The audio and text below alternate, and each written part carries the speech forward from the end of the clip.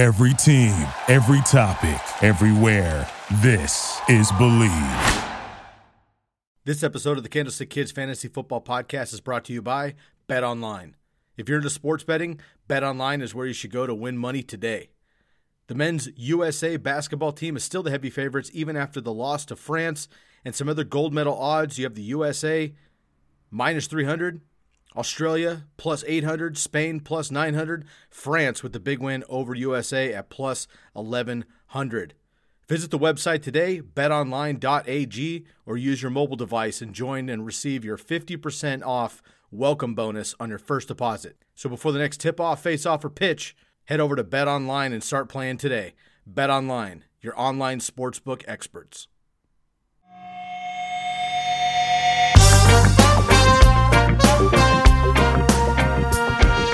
What up, TCK Potters? Welcome back to the program. I'm your host, Sky Guasco. This is another episode of the Candlestick Kids Fantasy Football Podcast. I'm here with my mans and co-host, Bobby LaMarco. You can find us on Twitter at our name, Sky Guasco, SkyGuasco, and Bobby LaMarco, last name LaMarco, LaMarco. Bobby, what's up, brother? Good to have you back, man. You and I do a lot of these solo pods now with guests and everything else. You had a great show with Josh recently. I've had a couple good guests myself. We had Laquan and we had a Raj on as well, talking about the 49ers and the Rams. And we were talking about Jennifer and Jacob came on as well to talk about the Bills and the Jets. And you were talking about the Patriots and the Dolphins. We got a lot going on, man, this last couple of weeks. But you and I haven't been on an episode for a while, brother. How are you? Listen, we love our guests and we appreciate everybody coming on, but we save the fun stuff for each other. With the sleepers, the duds. That's what we want to talk about. So that's why we're together here. And the best part, too, is we might be double dipping. We might have another one later this week for another division. So I'm excited to talk about some sleepers and breakouts. Yeah, it's been a lot, man. And with the studs and duds and breakouts and sleepers, you know, everybody likes to make their call. Everybody likes to kind of put their hat in the ring and be like, yo, this is my guy or it's not my guy. And here's why. But, Bobby, you and I take this very seriously, and you and I put a lot of work on the back end with what we do in research and analysis, trying to bring the most value to our listeners and followers as possible. I'm going to be super transparent. I'm a little fired up today, as you know, from our pre-production meeting. It's a bit frustrating when I see people with quote unquote hot takes, or you know they're trying to make a name for themselves. And they're just throwing out shit on Twitter, Instagram, or a podcast or YouTube. And they're just throwing guys under the bus because it's an opinion, or they're building guys up big time with an opinion without actual statistical backing. And in my opinion, that just doesn't count. You know, if you're like just a film person and that is how you at least formulate an opinion, I can dig that on a certain extent. If you're just a numbers person and you form your opinions that way, I do that too. I personally think you need to have a little bit of both when you're evaluating players, but I have like zero tolerance for people who are trying to give knowledge and advice who are just simply saying this player is going to be top 10, like guaranteed, lock it in, no doubt about it. And like, that's the tweet. It boils me for some reason. I'm not sure why. I just feel like for the people who are putting in so much time and effort and energy into what we're doing, taking it seriously, it almost undermines what we're doing, because that's what gets the traction, right? Because they're just talking shit and people react to it, versus us who are putting up like actual facts and bases. And so am I off base here? Are you going to cool me down or speed me up? Like, how do you feel about this? Because you and I and so many other people in the space take this seriously, and we're analytical, we're numbers based. And when I see people just putting up opinions without the backing of actual numbers and knowledge, it is very frustrating to me. I should have known when you came on the screen with no sleeves that this was going to be a troubled podcast. We're running hot.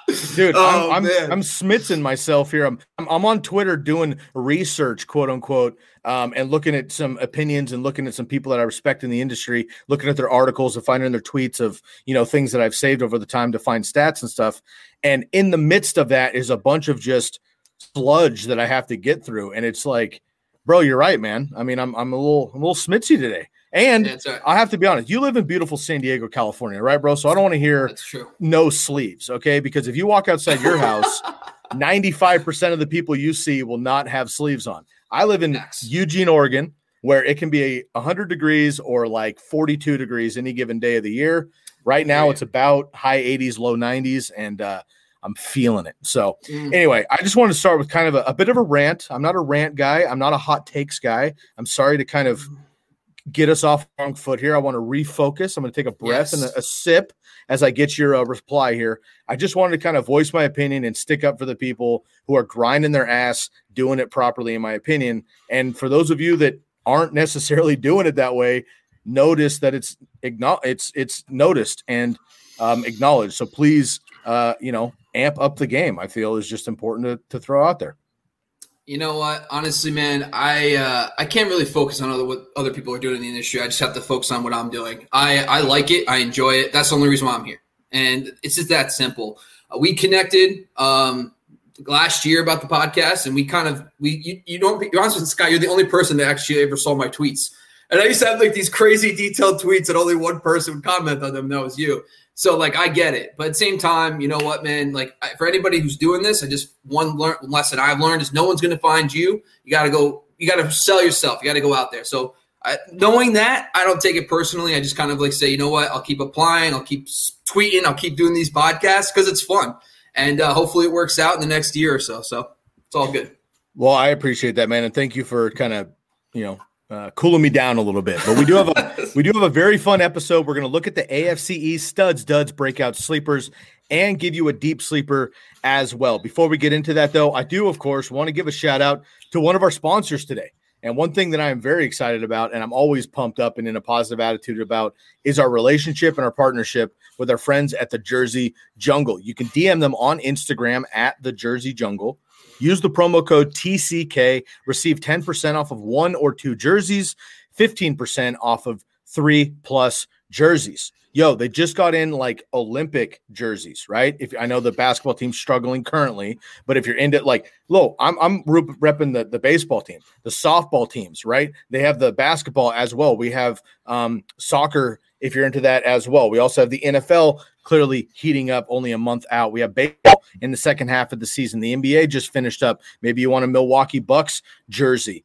Hockey, if that's your thing, you live up in the north and you want to get that, feel free to hit up the Jersey Jungle at the Jersey Jungle on Instagram. That's where they handle their business. My man Trenton will take care of you. Use the promo code TCK to get 10 to 15% off of your order. All right, Bobby, we've spent long enough. I'm done. I'm rinsed. I'm ready.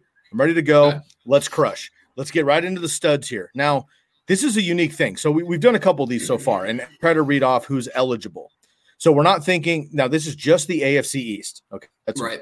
Important caveat. Just the AFC East players, okay? So Bills, Dolphins, Patriots, Jets players only for this podcast and conversation. Now, the stud for what we're doing is we're doing rounds 1 through 5, and who in that area will outpace their current ADP. That is a stud. For the duds, we're also doing rounds 1 through 5, and who of that area will maybe underperform their current ADP. Now, with the AFC East, being the AFC East, there's not a lot of fantasy gold nuggets in there. Now, the two that everybody knows is Josh Allen and Stephon Diggs, clearly. Mm-hmm. The other one going in the 5th round is Myles Gaskin. That's the only other player in this division going in the 5th round. So for the studs and duds, we're going to kind of shrink wrap our conversation for this particular episode, and we're going to get into Josh Allen, Stephon Diggs, and Myles Gaskin. So we're going to kind of just preview all 3 of them. I'll let you kick off. Who are you picking of those 3 to be your stud? Now, Josh Allen and Stephon Diggs are very expensive already. So that's a challenge for them to outpace their ADP. But basically, let's just kind of maybe fix this one a little bit. So who's going to finish in that area versus fall, and then we'll get into our duds after that.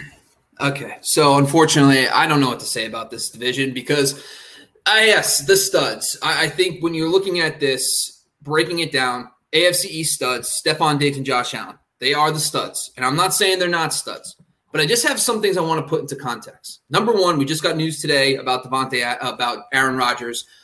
He's coming back. And that means Devontae Adams is going to shoot up draft boards again. He's going to be in a rightful place on top of the wide receiver chart. But as of today, Stephon Diggs is going at the 1-2 turn. And in the draft I just did for a 3-receiver league, he actually went right around 15.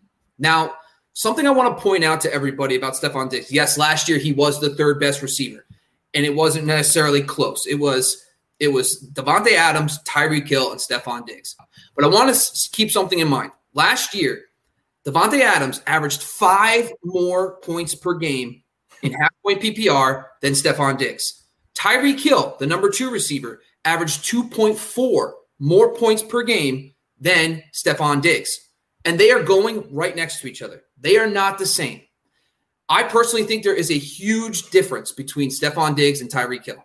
I think that you could take Tyreek Hill at the 1-2 turn. I do not think you could take Stephon Diggs there. The reason why is this. Stephon Diggs, the wide receiver 3, was closer to Adam Thielen, who was the wide receiver 9 in points per game last year, than he was Tyreek Hill at wide receiver 2. If you want to match Davante Adams to Stephon Diggs at 5 points per game, you'd have to go all the way to wide receiver 26, and that is Chase Claypool. He is at 11.6 points per game. Stephon Diggs is at 16.6 points per game, and Davante Adams at 21.6 points per game. You have to take this into context. Yes, Stephon Diggs is the 3rd best receiver. Absolutely. But when you evaluate the actual points per game and the actual impact that they have on your team, he is not worth a top 15 pick, in my opinion. I think that I much rather take the shot on guys like the running backs. Aaron Jones is going behind him. 1,000% with him, with Aaron Rodgers. Jones needs to go ahead of him. Joe Mixon, another great example. Antonio Gibson, Najee Harris, even though I'm not a big Najee Harris guy. Him and Clyde Edwards-Helaire, I personally feel like you need to take the shot on a running back who could be somewhat elite at that position over a guy like Stephon Diggs. Now, wow. I just personally don't see when I saw that impact difference, it's like, you know what? I know for a fact that I can go get a guy literally a whole round later, whether it's the Justin Jeffersons are falling into the 3rd round now. You got A.J. Brown falling into the 3rd round now. These other guys, Calvin Ridley's probably going to go early. But I personally just feel like you're going to get another impactful player in that late 3rd round that you're going to get closer to than what you can get as an impact running back. Because the running backs are going to dry up fast. You're looking at David Montgomery potentially, who I think is probably being underdrafted, of course. But then it goes to Josh Jacobs, big question marks there. Then you're talking about Myles Gaskin, which I don't think anybody wants. Mike Davis. I just think that if you're going to take the shot on those running backs, because I think you can get better value at the 3rd, 4th round turn at the receiver position. It's a great call. And obviously, folks, as they say, don't hear what he's not saying. He's not saying he doesn't want Stephon Diggs or that Stephon Diggs isn't any good. It's just the draft cost. And that's what it comes down to, talking studs and duds, because you are drafting him at his absolute ceiling. Davante Adams went absolutely insane last year. I would argue after today's knowledge and just the attitude in Green Bay, Aaron Rodgers can come back this season. And I know he went just ballistic last year and won the MVP. He could be better next year. Just out of protest, the team, he could walk in that office and be like, yo, I'll come back, but this is my team while I'm here. And I think could do that, throw for 50 touchdowns and 5,000 yards. And we know that 90% of that production is going to go to Davante Adams. So 100%. Davante Adams could even go up. Tyreek Hill has yet to play a full season, and he is not boom bust. He's much better than boom bust, obviously. But he, I think, even has a higher ceiling, right? All of his production in that massive game versus the Buccaneers in the regular season, 200 yards and 3 touchdowns, whatever, that was in the first half. They took him away in the second half. If he duplicates that, it's unreal. So those 2 guys, I think, can go higher with their ceiling. I'm not sure Stephon Diggs can go higher than what he did last year, even with the development of Josh Allen. So taking the ceiling of the higher upper echelon running backs, I would say, is more important also at that area. Stephon Diggs last year led the NFL with 127 receptions, 1,535 yards. Absolutely fantastic receiving season, just 8 touchdowns. So the touchdowns could go up. Maybe he stays at about 120 catches, which is incredible, but 1,500 yards again, I'm not sure that that's going to happen, so we'll see there. And he was still, with all that, he was still number 3, as Bobby mentioned. For my stud, I'm going to stay in Buffalo, and I'm going to go with Josh Allen. And I know that he's expensive too. For most people right now, he's the number 2 quarterback off the board. A lot of people, if you don't have Josh Allen, you have Kyler Murray, okay? That's a conversation. Those comparisons are conversation for another time. Patrick Mahomes is once again the kind of unanimous quarterback 1 heading the season. Kyler Murray and Josh Allen are the number 2s. Now, Josh Allen, to be a stud in our conversation, would have to surpass his ADP. Now, last year he was the number 1, depending on your format. So he's done it and could do it again. I don't know that he will outpace Patrick Mahomes over a healthy full season. but I do think he will stay in the top 3 personally. So I'm still going to consider him a stud. So his completion percentage last year was at 69.2%, best of his career by far. He threw for 4,544 yards. He also threw 37 touchdowns and only 10 interceptions. And obviously a very big part of his game is the rushing game. He ran for 421 yards, over 100 rush attempts by a quarterback. His percentage of QB1 type games, so QB12 or better, quarterback won games, has increased each of his seasons. It was 41% as a rookie, 43% last year or 2 years ago, and 56% of the time last year he was a QB12 or better, and most of those he was actually QB8 or better. He tallied 26 plus fantasy points in 8 of his games last season, which was tied for most in the NFL. And 9 games last year, he had a QBR, quarterback rate, of over 100. Anything over 100 is fantastic. He had 9 games last year over 100. 8 of those games, he threw for 300 plus passing yards. Remember, in the first 2 years of his career, he did not have any games of 300 yards or more passing.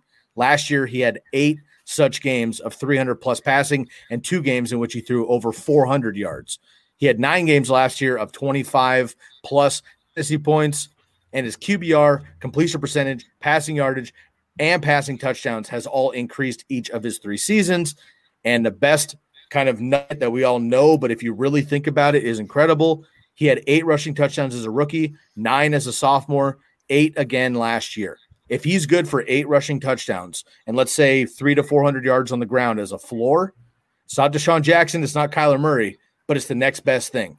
And his passing efficiencies and yardage and touchdowns are going up as well. I still think Josh Allen is maybe a year or 2 away from his ceiling and maybe just now entering his prime as a young developing quarterback. I'm going to stick with Josh Allen.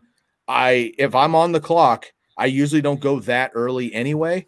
But if Mahomes goes off, Kyler Murray goes off, and I'm sitting there maybe in the 4th or 5th round and I've got 2 stud wide receivers, 2 stud running backs, and my team good to win, I might go Josh Allen as the 3rd quarterback off the board, and I would feel comfortable with that. Okay, so with Josh Allen, it comes down – with these onesie positions, we always talk about this. With tight ends and quarterbacks, you're not drafting the QB4 right before the QB6. So there's huge gaps in these where these guys are being taken. So what I'm going to tell you is if you're in a shallow league, 10-team league, if you only start 5 starting running backs and wide receivers, what I mean by that is 2 running backs, 2 receivers, and a flex. I'm all about this draft cost because you're going to be able to get a rock-solid receiver or most likely a receiver in the 6th round to compensate for taking a quarterback early. That being said, I think most leagues we're playing now is 12 teams. You probably got 2 receivers or 3 receivers and a flex on top of 2 running backs. So what I took a look is just to say, all right, who's going in the 7th round? Because if you draft Josh Allen at the 3-4 turn, you're passing up the wide receiver 14, 15, and 16. So it's Robert Woods, Mike Evans, and Amari Cooper. He's going right before those guys. So who would you replace? You can get Matthew Stafford, Aaron Rodgers, these QB 9 and 10 in the 7th round. The players you're replacing then are going to be Tyler Boyd, Deebo Samuel, Will Fuller. So essentially when you look at it this way, it's going to be Josh Allen and let's say Tyler Boyd versus a Matthew Stafford, Aaron Rodgers, or whoever deep quarterback you like, and Robert Woods, Mike Evans, and Amari Cooper. Like those are the kind of situations you have to view when you're pulling the trigger early on a quarterback. Because when I looked at the numbers, it's pretty close. But last year there was a huge, huge dominance of quarterbacks. Like the quarterback 9, which was Tom Brady and Justin Herbert, were 26.1 points per game. That's only 2.5 or so points behind what Josh Allen was producing last year.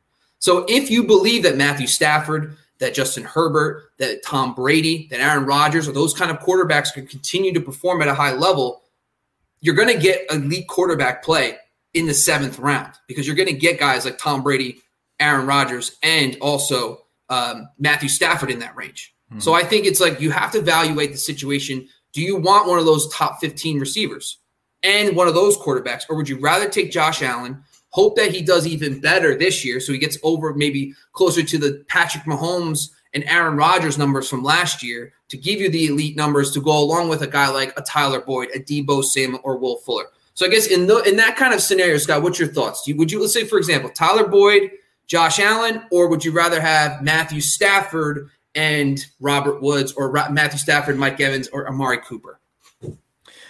Those three particular wide receivers I wouldn't necessarily take, but if you're also looking at CeeDee Lamb, Allen Robinson, Terry McLaurin, some of those guys, I would prefer the later quarterback, early wide receiver. And with Ryan Tannehill, Joe Burrow, if he's right, Jalen Hurts, even potentially if Deshaun Watson doesn't end up in Philadelphia, I think you can get away with it. And again, I'm not necessarily, this isn't necessarily a conversation of, I like this guy so much, go get him in the third round. This is of this group and of this division. Here's my stud. You talked about Diggs. I'm talking about Allen.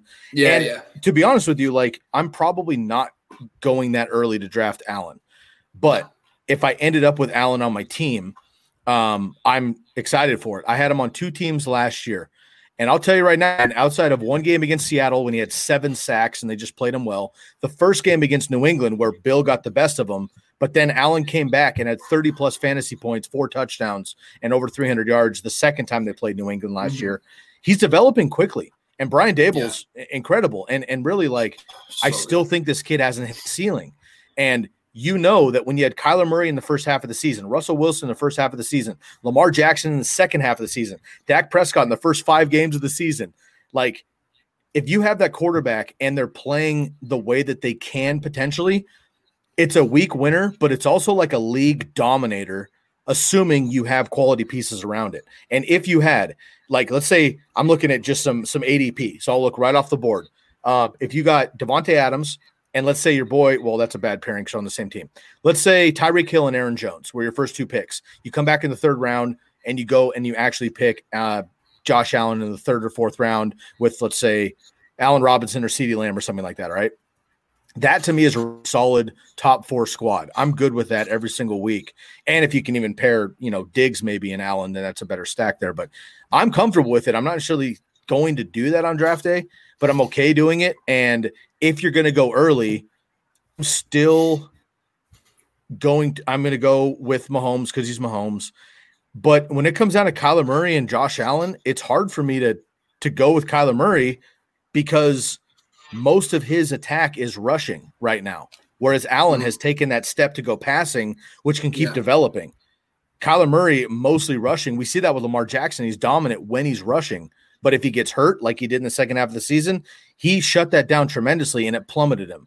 Josh Allen didn't have that issue last season. So I'm gonna lean Josh Allen, and he's my stud out of this group at least. Gotcha. All right. I mean, I agree, man. I think it's just when I'm looking at it from this standpoint, I just think if I believe in a late quarterback, if you got a guy, you don't need to pull the trigger on these guys. But if you don't really care, if you don't think Tom Brady and Aaron Rodgers and Matthew Stafford are going to give you anything close to what the 8 to 10 got you last year, then yes, I think Josh Allen does give you value in the 4th round. Yeah, I agree. Let's get into our dud here, and then we will take another break and give a shout out to our next sponsor. Again, we talked about 3 names here that are eligible for what we're talking about. Josh Allen, Stephon Diggs, Myles Gaskin. We've already talked about Josh Allen, Stephon Diggs as both of our studs. That means the odd man out is Myles Gaskin. You and I both have him down as our dud. This is a tough one because when I did the research, there's a lot that stands out about Myles Gaskin that I actually like. First of all, his draft cost. I like that. His opportunity in Miami. I like that too. His lack of competition. I like that too. His maybe run-heavy approach with Tua developing still. I like that too. But there's a lot of other things I don't like about him and his situation either. I'm going to let you kick this one off, but you and I both have Myles Gaskin as a dud. And what that means is we're not saying don't draft him at all. We're saying of this division, of these players going the first to 5 rounds, he's the one that's the odd man out to maybe not reproduce at his current ADP. I might disagree with you. I don't think I'm touching him. And I got my reasons why. First of all, number one, where he's going, and right now I'm looking at him, he's going around some, like, first of all, he's going around some of those. It depends on the draft. So NFC ADP hasn't going early 6th round. Yeah, he's got him like the 5-6 turn. He's also talking about ahead of guys like TJ Hawkinson and Mark Andrews, which I don't know if that's going to be actually a thing or not. But then even Mike Davis, for example, a player that I think is more solidified in his role. But here's why. So when I was looking at Myles Gaskin, I talked a little bit about this with Josh too on our previous podcast, is Myles Gaskin completely dominated touches when in the 10 games last year. He had 142 carries in those games, and the rest of the team combined only had 55. Now, that's a complete workhorse role. He dominated the touches. And from that point, he had 18.3 touches per game. He averaged 14.9 points per game with Tua. So even with Tua in the 3 games he played, he still performed. Now, here's what bothers me, right? Salvon Ahmed, for what it's worth, he emerged in the second half. Of course, the perfect timing of Salvon Ahmed is when Gaskin got hurt. Ahmed became the workhorse. He actually did very well with Tua. They only played 1 game together when Ahmed emerged, and that was week 17. In that game, they split work. 11 touches for Gaskin, 9 for Ahmed, 7 carries for Gaskin, 6 for Ahmed.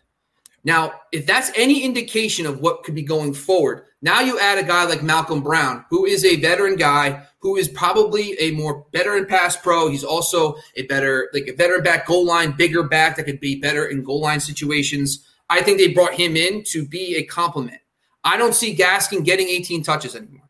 So I think right there, if you drop him down to that 13, 14 range, that he might be more realistic, he's going to see his points per game plummet, probably closer to 11, and which is fine. It's flexible. It's not a big deal.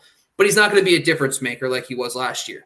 So basing on that and seeing that Ahmed and him split work that week 17 game makes me a little bit – I put the pause button on him, especially because if he's going in the 5th, like he's going a little bit later than we talked about, but if he starts going ahead of like T. Higgins, Jamar Chase, even like Kenny Galladay, Adam Thielen in that range, I'm not touching him over any of those wide receivers.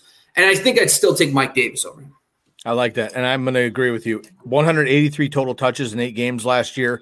18.3 touches per game, ranked 9th among the running backs when he was in there. So again, good workload. As you mentioned, they brought in Malcolm Brown, who's going to be used at least in the pass game, which could hurt in fantasy. And they still have Salvon Ahmed, who my Niners had brought in as a UDFA. They had too many. They brought in JaMychal Hasty and Salvon Ahmed out of Washington and Baylor, and they dumped Salvon Ahmed last year. He signs with Miami and gets a role right away. And other than being injured, he was quite effective as well. Gaskin had 8 games with at least 12 PPR points in his 10 appearances. But, just 6 games last year did he have a total of 19 touches. Again, I think there's going to be somewhat of a committee there. These, Brian Flores and the rest of this crew are leftover Patriot staff. And Bill has been so successful forever in New England running a committee of certain. Now, sometimes LeGarrette Blount for a long time, Sony Michel is rookie year. Maybe it'll be Damian Harris, who we'll get into later on, might be the lead back, but it's not the only back. They have a committee, and that works well. And I think that's going to work well for different skill sets, helping Tua develop there as well. And let's not forget that camps have just started. So those of us that have been in the fantasy circle forever have been kind of like, God, can we get to we're at the finish line. Let's get there. For NFL teams, honestly, after the draft and free agency, they're kind of just getting started now again. So unfortunately, guys are going to get cut. The 49ers have 6 running backs. 1 or 2 of them is probably not going to make the squad for the season. So the Dolphins may, and I think they should, bring in another training camp cut or a free agent. Le'Veon Bell's still out there. Adrian Peterson's still out there. Duke Johnson is still out there. Gaskin missed 3 games last year to sprain MCL and the COVID. It feels like fool's gold to me. There's always running backs every once in a while who are in this range. Mark Ingram was one last year. Totally different circumstances, but how could it fail? How could he fail? How could he fail? And they fail, right? And it's a bummer. I am with you. I find it very unlikely that I'm going to end up with Myles Gaskin on any of my teams. And especially as you mentioned, let me bring it up again here, especially as you mentioned in the 6th round, running backs, Chase Edmonds. I'm going to go with James Conner later, but Mike Davis I'll take. Might be talking me into a gross Melvin Gordon just for the first 5 or 6 games. Ronald Jones looks good. I don't believe in Leonard Fournette. Raheem Mostert for the first half I like a lot. Kenyon Drake and Michael Carter I think are kind of deeper mid-round sleepers, if you will, and a ton of incredible wide receivers. So I don't think there's any chance that Myles Gaskin's like my RB2, RB3 on the board. I'd rather just punt or go another position at that point. So I'm going to pass on Myles Gaskin as well. And look, Bobby and I agree on this one. And hey, we may be wrong. If he gets 18, 19, 20 touches and he's a bell cow and he gets to work and stays healthy, with workload alone, he will be a stud, and that would be great. I hope he does well. I don't see it happening. Bobby doesn't either. And this is just really important to go against the grain because there's so many players all off season that like somebody big in the industry gets hot on and they say, that's my guy. And here's why. And then a lot of other people, again, on Twitter kind of fire up the like, okay, like they latch onto that and don't do their own research. I liked Myles Gaskin. The fact that they didn't draft anybody, I liked a lot. And then I started doing research for this episode and I was like, why is everyone so fired up on Myles Gaskin other than opportunity? Yeah. If you're pulling the Mike Davis conversation, then fine. He's got the opportunity to start. But so does Raheem Mostert. So does Melvin Gordon, right? I mean, so do these like David Johnson. I mean, these like OGs that nobody likes have the same conversation as Myles Gaskin. He does not have the pedigree. The draft pedigree is a 7th-round pick. And he's got another 7th-round pick, his former teammate at Washington, Salvon Ahmed, right behind him with Malcolm Brown, who can get it done as well, and I think they might bring in somebody else. So, for those reasons, I'm out. That's pretty good. That was deliberate. That was like a. I let you go because I could see it in your face. That was like a good Shark Tank shutdown with Myles Gaskin. All right, so we've done our studs, we've done our duds. Our studs: Josh Allen, Stephon Diggs. No surprise. Possibly surprising, our dud in this division is going to be Myles Gaskin at the draft cost. We're not quite feeling it. Before we get into the breakouts, Bobby, can you give a shout out to another one of our wonderful sponsors, please? Yeah, first of all, I want to talk about the Red Zone draft boards. First of all, Red Zone draft boards is like not just a draft board, which is the craziest part. Not only do you get a awesome draft board with a bunch of like stickers, like 400 stickers, over 200 spaces. So if you're in a deep league, you get it. But I actually like to show you what you get. You get a championship ring. First of all, number one, just getting a championship ring alone is awesome. And those typically cost like $50. It's included in the package. Then if you guys have friends in the league that aren't not into fantasy as much as you are, you actually get cheat sheets from fantasypoints.com. So it's awesome. You're getting the cheat sheets. You're getting the draft stickers, the draft board. You're getting the awesome championship ring. So it's more than just a draft board. Plus, when you're finally getting back together and you want to, do this together, it's a great whole scenario. We're all together in the same room, putting up the stickers. It'll be fun. Go to draft@redzone.com. In the month of July, you have a couple days left. You get a ridiculous discount under $80 for the draft board. Plus, if you use the promo code TCK, you get 10% off the draft board. So now we're talking maybe under $70 for an awesome draft board, ring, case, and more. So make sure you go to draft@redzone.com and use the promo code TCK. Fantastic. I'm excited about that, man. My home league has been doing live drafts for 12 years. And last year we had to shut it down, of course, due to COVID. We're hoping to get back to it, man. There's something about putting the sticker on the board. Right. There's something about like, it's your turn, you're grinding, everyone's hounding you, like, talking a little smack. And you're like, boom, dude, I'm getting up there. I'm making my pick. I love that. Sky, I got something to add here too. Listen, for commissioners, that's a pain. I know from being a commissioner that it's all fun and games when you're doing the post, but then you have to go in and update later. Don't worry about it. Still do your online draft. Let them make the pick, but then they still go up and post it on the poster. You're still all there. So, yes, later on, the commissioner doesn't need to go in and manually pull all the teams. I know that's one of the hiccups with this thing. Trust me, guys, it's still fun to, make the pick, walk up with the swagger, and slap it on the board. And then you don't have to worry about later manually putting the teams in. So if you guys do online, do a combination of both, and you'll have a great freaking time. Absolutely. I love that. Hit up the draft board, absolutely, and get yours today. Promo code TCK. All right, man, let's get into our breakouts here. So, again, breakouts will be rounds 6 to 10, so middle of the drafts. And the players who are eligible here in this division, Michael Carter, Will Fuller, Damian Harris, Zach Moss, Jalen Waddle, and Mike Gesicki. I'll let you kick off here. Who was your breakout for this division? Yeah, so actually we had the same one, technically, but it was Damian Harris. But I'll let you get Damian. I'm going to talk about Zach Moss. So Zach Moss, obviously, I know a lot of people are concerned he's coming off an injury and everything. But my thing with Zach Moss is we kind of saw it last year over the second half of the year. From week 7 to 16, he actually started gaining momentum. So he actually was 24th in carries and yards during that span. So he was in that top 24. He was 12th in carries inside the 5 with 8 during that span. So we started to see his involvement. Yes, Josh Allen's involved heavily in the red zone as well as a rusher, but he was 12th during that time frame for carries inside the 5. During that time frame, he was a top 30 running back. So he was in that top 30 range, rookie running back playing through there. So, and it includes a stretch, weeks 14 to 16. where he had 12 carries or more during that stretch in 3 of those 4 games. So we started to see him be more involved, more a solidified role. But forget about Zach Moss. It's Brian Daboll. What's overshadowed last year, I know Brian Daboll is an awesome coordinator, and he did the right thing by going on Josh Allen. Brian Daboll, people don't realize, is an absolute run game guru, okay? A lot of people, 2009, I don't think a lot of people remember this. He was the Cleveland offensive coordinator. Remember Jerome Harris? If you remember Jerome Harrison in 2009, he had this crazy, 5-6 week span. He won everyone a championship. It was awesome. He went off. The following year, remember a guy named Peyton Hillis? Remember Madden cover Peyton Hillis? I've heard of him for 16 weeks. That was Brian Daboll.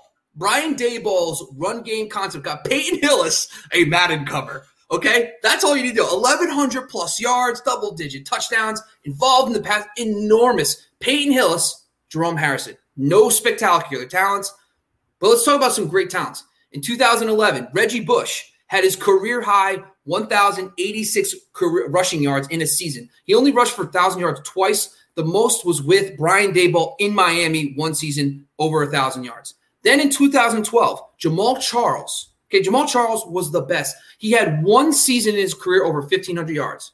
Scott, you want to take a guess who was the offensive coordinator that year? Brian Daboll. Brian Daboll. That is correct. You win a prize. You win a draft board. So this is my point. This is where so we're seeing career years out of running backs under Brian Daboll, and we've seen crazy seasons out of guys who just disappeared right afterwards. This guy has crazy run game concepts, and that's what I want to see. I want to take advantage of that. Plus, the Chiefs have taught us one thing. You cannot be one-dimensional and win the Super Bowl. They needed a run game. They invested in the offensive line. They know Clyde Edwards-Helaire is to be more involved. I think the Bills will probably follow suit in some way. There's going to be some regression back to the mean for the sense of the balance of the offense. And I think Zach Moss, and of course, listen, Devin Singletary, I'll be watching the competition. And if Devin Singletary wins, I'll tip the cap, and I'll draft Devin Singletary a little bit later. But Zach Moss right now is where I have my eye on. I think he could be a breakout in 2021. So, Bobby, if I'm hearing you correctly, you're basically saying that Zach Moss will be on the cover of Madden in 2022. Can't wait. Okay. You heard it here first. Did you tell me before the podcast we need to make crazy statements? Now timestamp it, and I want it timestamped so we can make, when it comes out, me and you will be the only ones that believe it. I can't wait. All right. Late July, Bobby LaMarco says Zach Moss on the cover of Madden 2022. Okay. Sorry, Tom. Have a seat, Tom. Maybe in 2023, Mahomes, not 2022. I love it. All right. I dig it. I have hesitations like everybody else does because, here's the thing too. It's frustrating. I was just talking with Jennifer and Jacob, Jennifer Akins and Jacob Charno on our previous episode with the Jets and the Bills team breakdowns. And I think everybody likes Zach Moss and Devin Singletary as individuals. The problem is they're both pretty talented, but can't be, neither one of them are lead backs yet. And with the ascension of Josh Allen in this passing game, last year they just straight up gave up on the passing game. So I'm a little bit hesitant on – I'm sorry. Thank you. Gave up on the run game, win heavy pass game. I'm a little bit concerned about that. I'm going to stick with the Patriots here, and I know this is a bit sketchy because I don't like to go all in on a Patriots running back. But I do like what I see from Damian Harris, and I love my boy James White. And I haven't been able to do that in a long time because I haven't talked to him in forever. But he is coming back for his 8th season. I no longer believe in your boy Sony Michel. Ramondre Stevenson coming in, fine. He'll be water early, maybe next year. But I think Damian Harris is going to be the dog to start at least. Now, he's getting drafted as the running back 35. That's David Johnson, Leonard Fournette territory. David Johnson played pretty well last year. But without Deshaun Watson, either for suspension or just off the team, Davis Mills, Tyrod Taylor, I don't want David Johnson anymore. He was a legend for 2 seasons. Fantastic. No, thank you. Leonard Fournette, if I'm going anywhere in Tampa Bay, it's going to be Ronald Jones. I'm going to pass on playoff Lenny until week 18. So I'm going to go with Damian Harris here in that range. Former 3rd-round pick. He has the size and the speed to break tackles, which I like. Nick Chubb, obviously I'm not going to compare anybody to Derrick Henry, but has the speed and the strength to break tackles. He had a 90.3 PFF grade, which was second in the league behind only Derrick Henry at 91.8 in tackle breaking efficiency there. He averaged 13.7 rush attempts per game in 2020 and averaged just 40% of the snaps.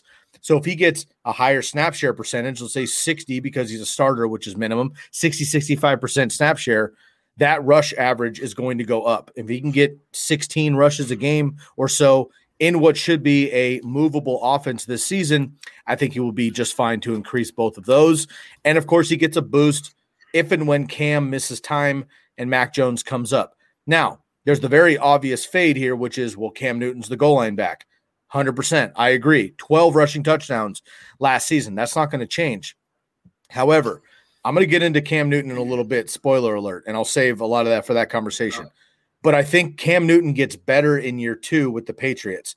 That just means to me that the offense overall gets better. The offense gets better. There's more opportunities to score, big plays, red zone, 10 zone, 5-yard efficiency, goal line efficiency. And if it's not Cam, because look, the reality is Cam Newton did go nuts last year running the ball, and everyone knows he's going to do it.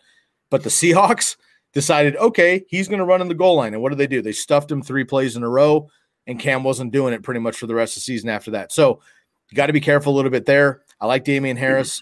Again, not crazy about these middle round running backs, but if I compare everybody else, I'm going to take Damian Harris over Michael Carter, which I know is not popular, but I'm going to take him over Michael Carter. I'm going to take him over Zach Moss. I don't believe in Will Fuller, Jalen Waddle yet, Tua, and Mike Gesicki as well. I'm going to fade at tight end. So of this group in the breakouts, 6 to 10 rounds, I'm going to go with Damian Harris.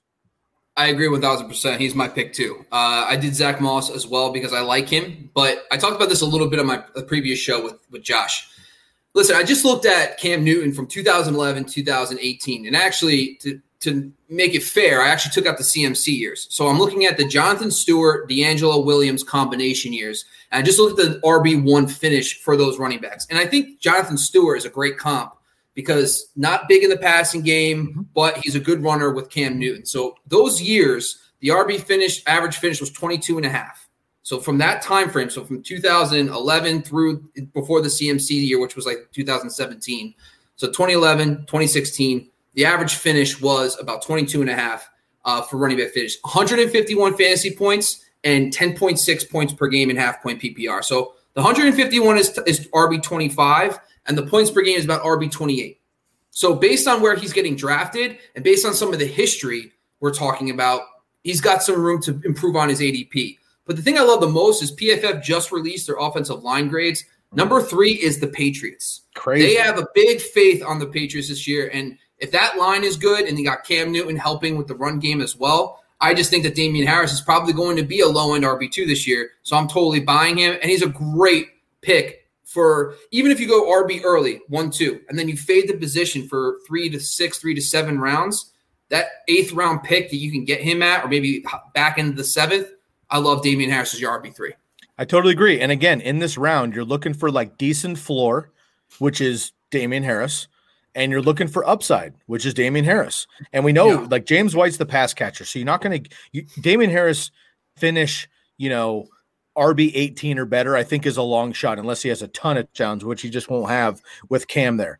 But if he finishes RB 22, like you said, or even RB 30, which I know isn't sexy, but it's still like a middle RB2, RB 3, that's going to outpace his current ADP. And I think that that's a value with upside week to week with the Patriots there. And if they take the ball out of his hands for whatever reason, or Mac Jones comes in and they don't let him turn it loose and throw the ball over the yard, which I don't think they will, they're going to run the ball a lot. And yes, maybe Ramondre Stevenson gets some work as a rookie.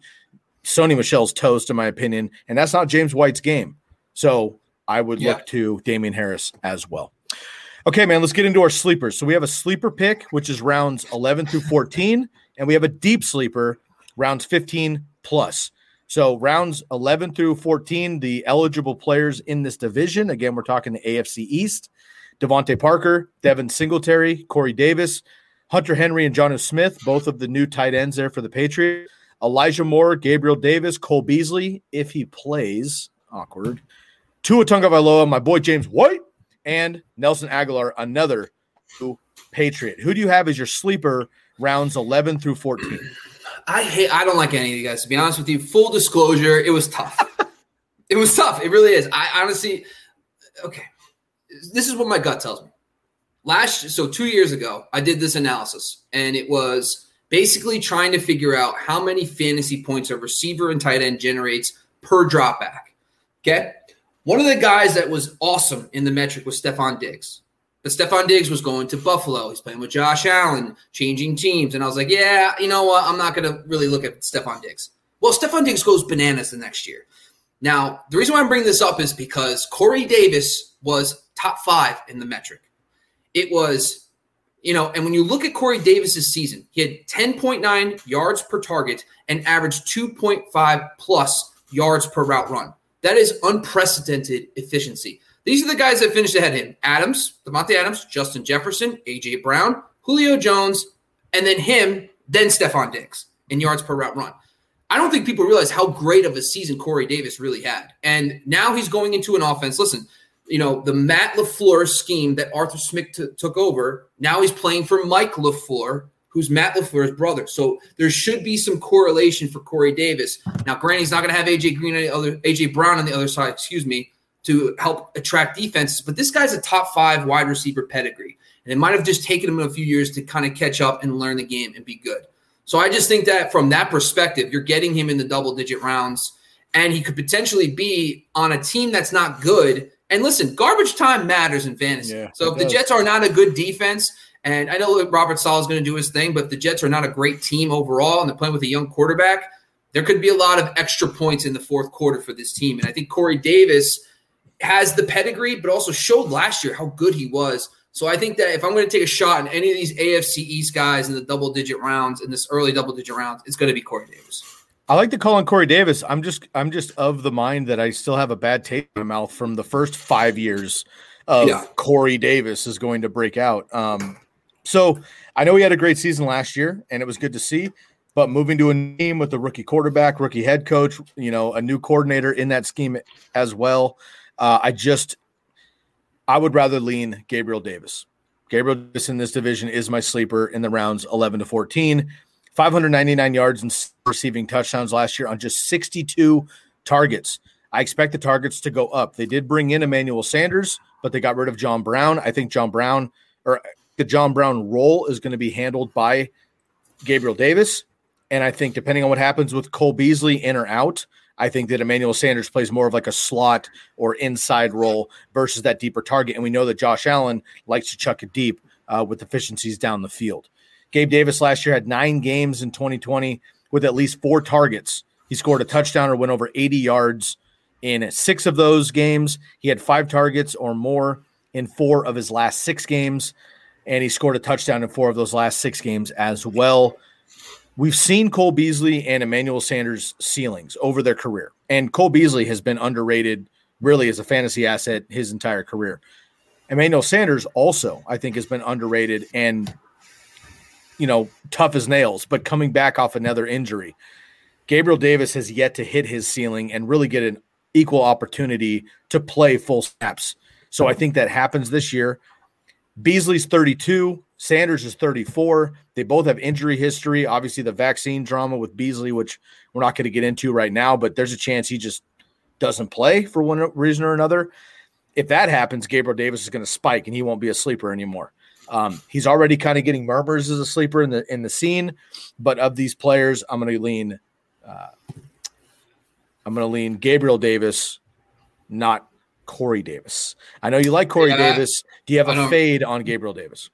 No, I don't. So the thing is this, I talked a little bit about with Van Jefferson and Deshaun Jackson, kind of the same vibe a little bit, where if Emmanuel Sanders flat out just wins the number 3 job and Gabriel Davis is still the number 4, I don't really want the number 4 receiver on any team. So I think Emmanuel Sanders is a great benchmark. And plus all this stuff going on with Cole Beasley, if he retires and then that 3 receiver set, let's say Sanders kicks inside and you got Gabriel Davis playing almost every down, I'm all in. And I think a lot of people will be.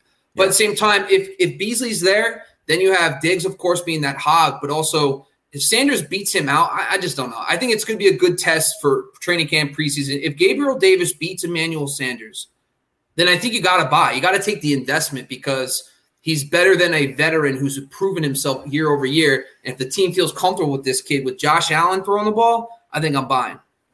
Awesome. I do like Gabriel Davis, and I just don't see myself picking Corey Davis, but I do hope Corey Davis, does well this year. Because look, if Corey Davis can duplicate what he did at the back end of last year, I will be in next season.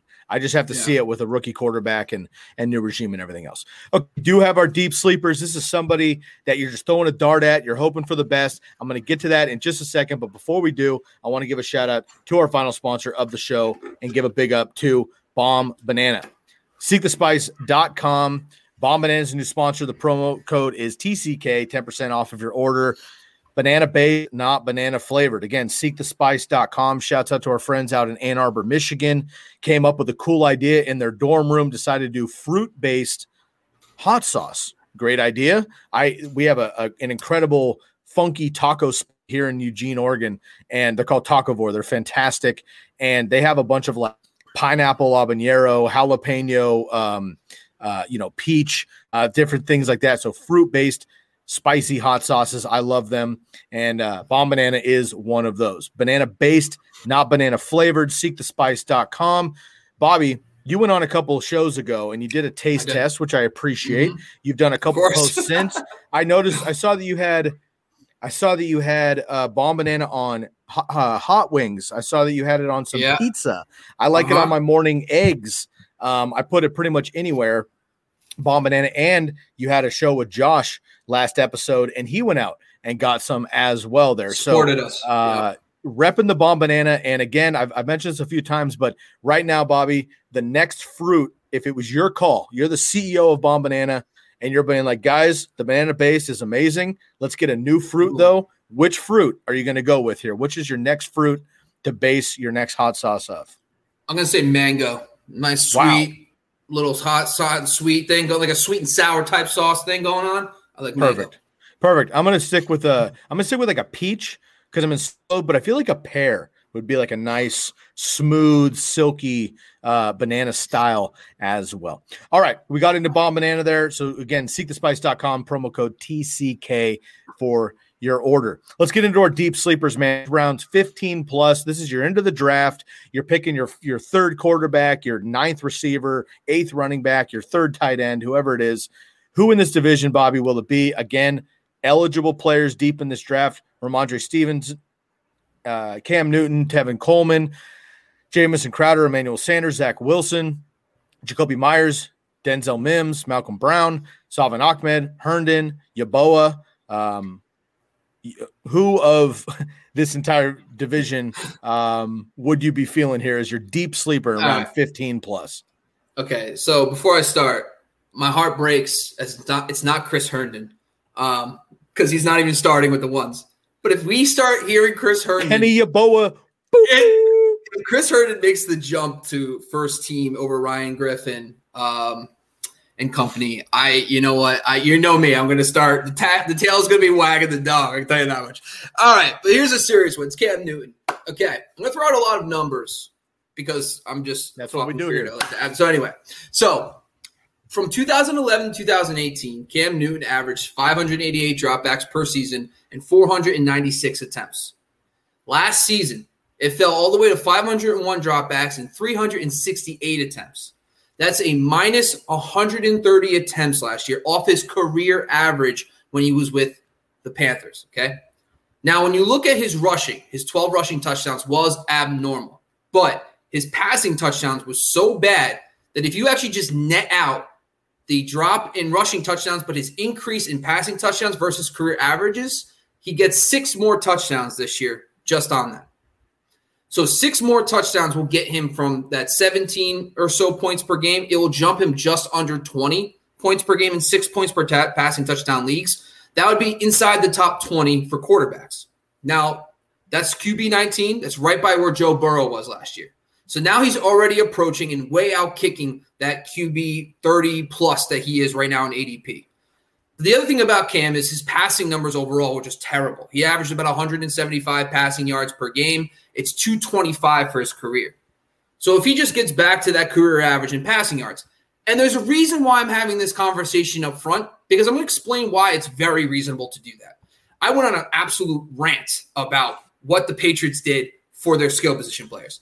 But if he just gets another 50 yards per game, which is his career average, then, that sounds like a lot. It is a lot. But when I explain to you why it's very, very feasible to do, it is. He now jumps inside the top 15 for quarterbacks because he'll be up to that 22 points per game. That's like inside the top 15. It's just beyond guys like Kirk Cousins last year. So right here, we're already cutting his ADP in half. Now, this is career averages. Cam Newton could do more, could do less. I get that. But now let's focus on the moves they made this offseason, the Patriots. They added Jonnu Smith, Hunter Henry to replace guys like Ryan Izzo, Dalton Keene, and Devin Asiasi. Okay? Yeah, you probably don't even know what I'm talking about exactly. Okay? Now, receiving core. They had N'Keal Harry, whatever the heck he is nowadays. Damari Bird, which, I guess he's a nice player. And Jacoby Myers getting a bigger target share than Tyreek Hill. Okay? Tyreek Hill got less target share than Jacoby Myers. That's how dependent this entire team was on an undrafted free agent. Now you add Nelson Aguilar and your boy Kendrick Bourne, who I know for a fact are two better receivers than everything they had last year. So now you're surrounding Cam Newton with actual NFL talent. It's obvious that he's going to get closer to his career averages in passing yards, and on top of that, his passing touchdowns. So now we're talking about close to a top 15 quarterback. You can get him in the last round. My thing is with Cam, there's upside for more. This guy's motivated. He had a bad year. He was embarrassed last year. You could tell he's motivated this year. But now he has guys that he can work with a little bit here. In the mobile quarterback cheat code, he is the only quarterback who's a starter right now who has the running QB cheat code that's not even being drafted. Everybody else is probably top 10. Jalen Hurts, who's only done it for 3 games, is going top 10 quarterbacks. Cam Newton has done it for a decade. And I understand that things didn't look good last year, but the improvements plus his usage of his legs, they used his legs a lot. I believe that Josh McDaniels and Bill Belichick understand what Cam Newton is. That's why they went out and got 2 tight ends. They know how good he was with Greg Olsen for all those years. They got him 2 tight ends. Target the middle of the field, nothing too deep. Focus on the middle of the field, use his legs. I think that Cam Newton's going to be a top 15 quarterback.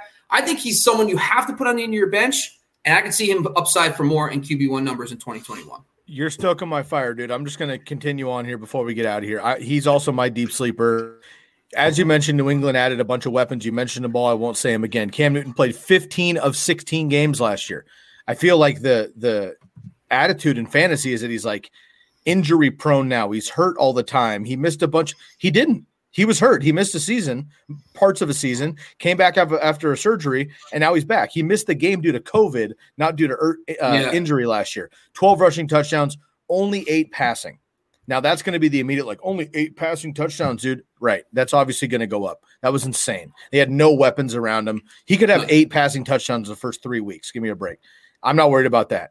Another year off of the shoulder injury, best overall weapon since his early days in Carolina. You mentioned his early days in Carolina in an earlier conversation. He's currently going as the QB 32. 32 quarterback. That's insane, right?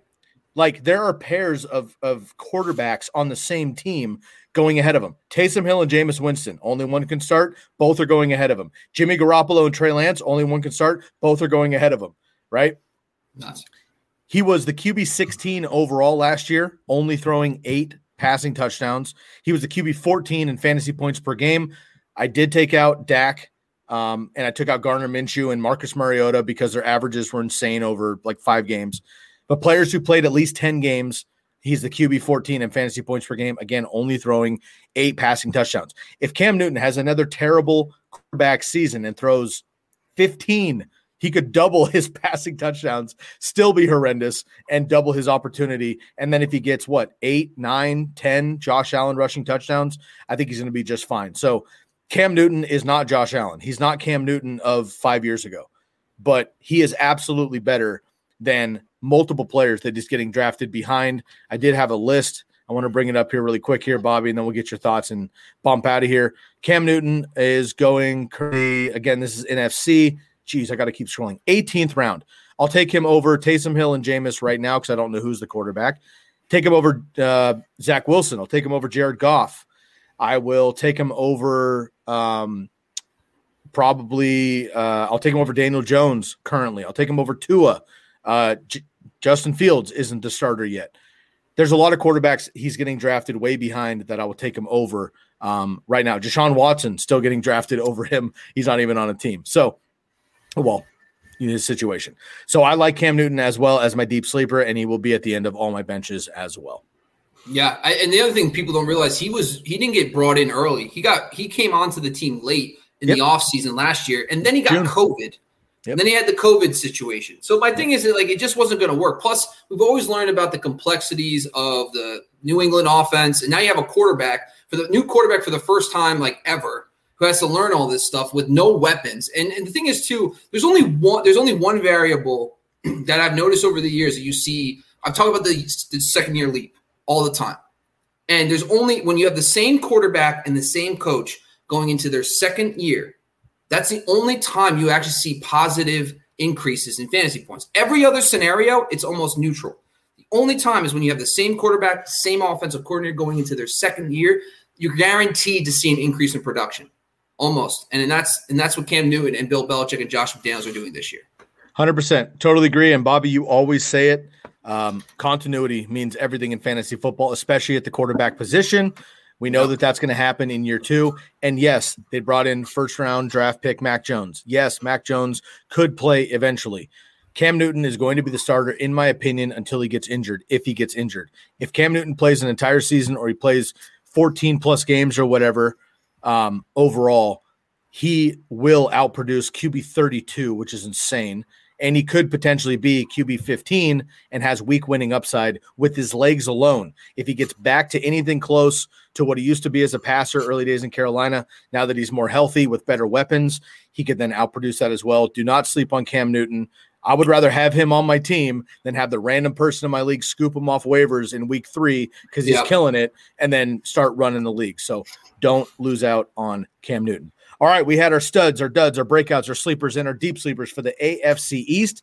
Tough division to break down, Bobby, but somehow we filled out an entire hour of this division. And I think, about 15 minutes of my rant, so that maybe helped us get to time, which I appreciate. But always a pleasure, man. We'll be back with you for the rest of this week with some more episodes. We got the NFC East coming up here. We got some great guests logged in for this week. Bobby and I are going to be breaking down the Cowboys, the Giants, the Eagles, and the Washington football team. Make sure to follow us anywhere you listen to your Believe Network podcasts.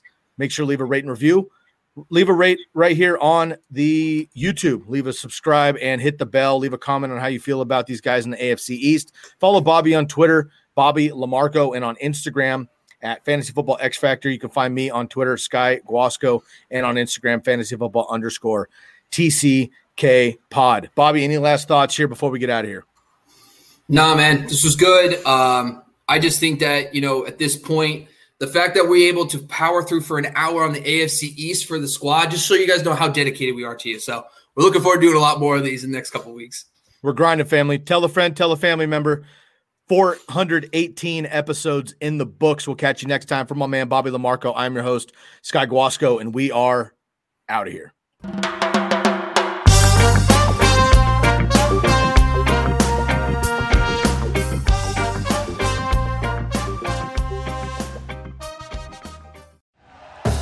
Thank you for listening to Believe.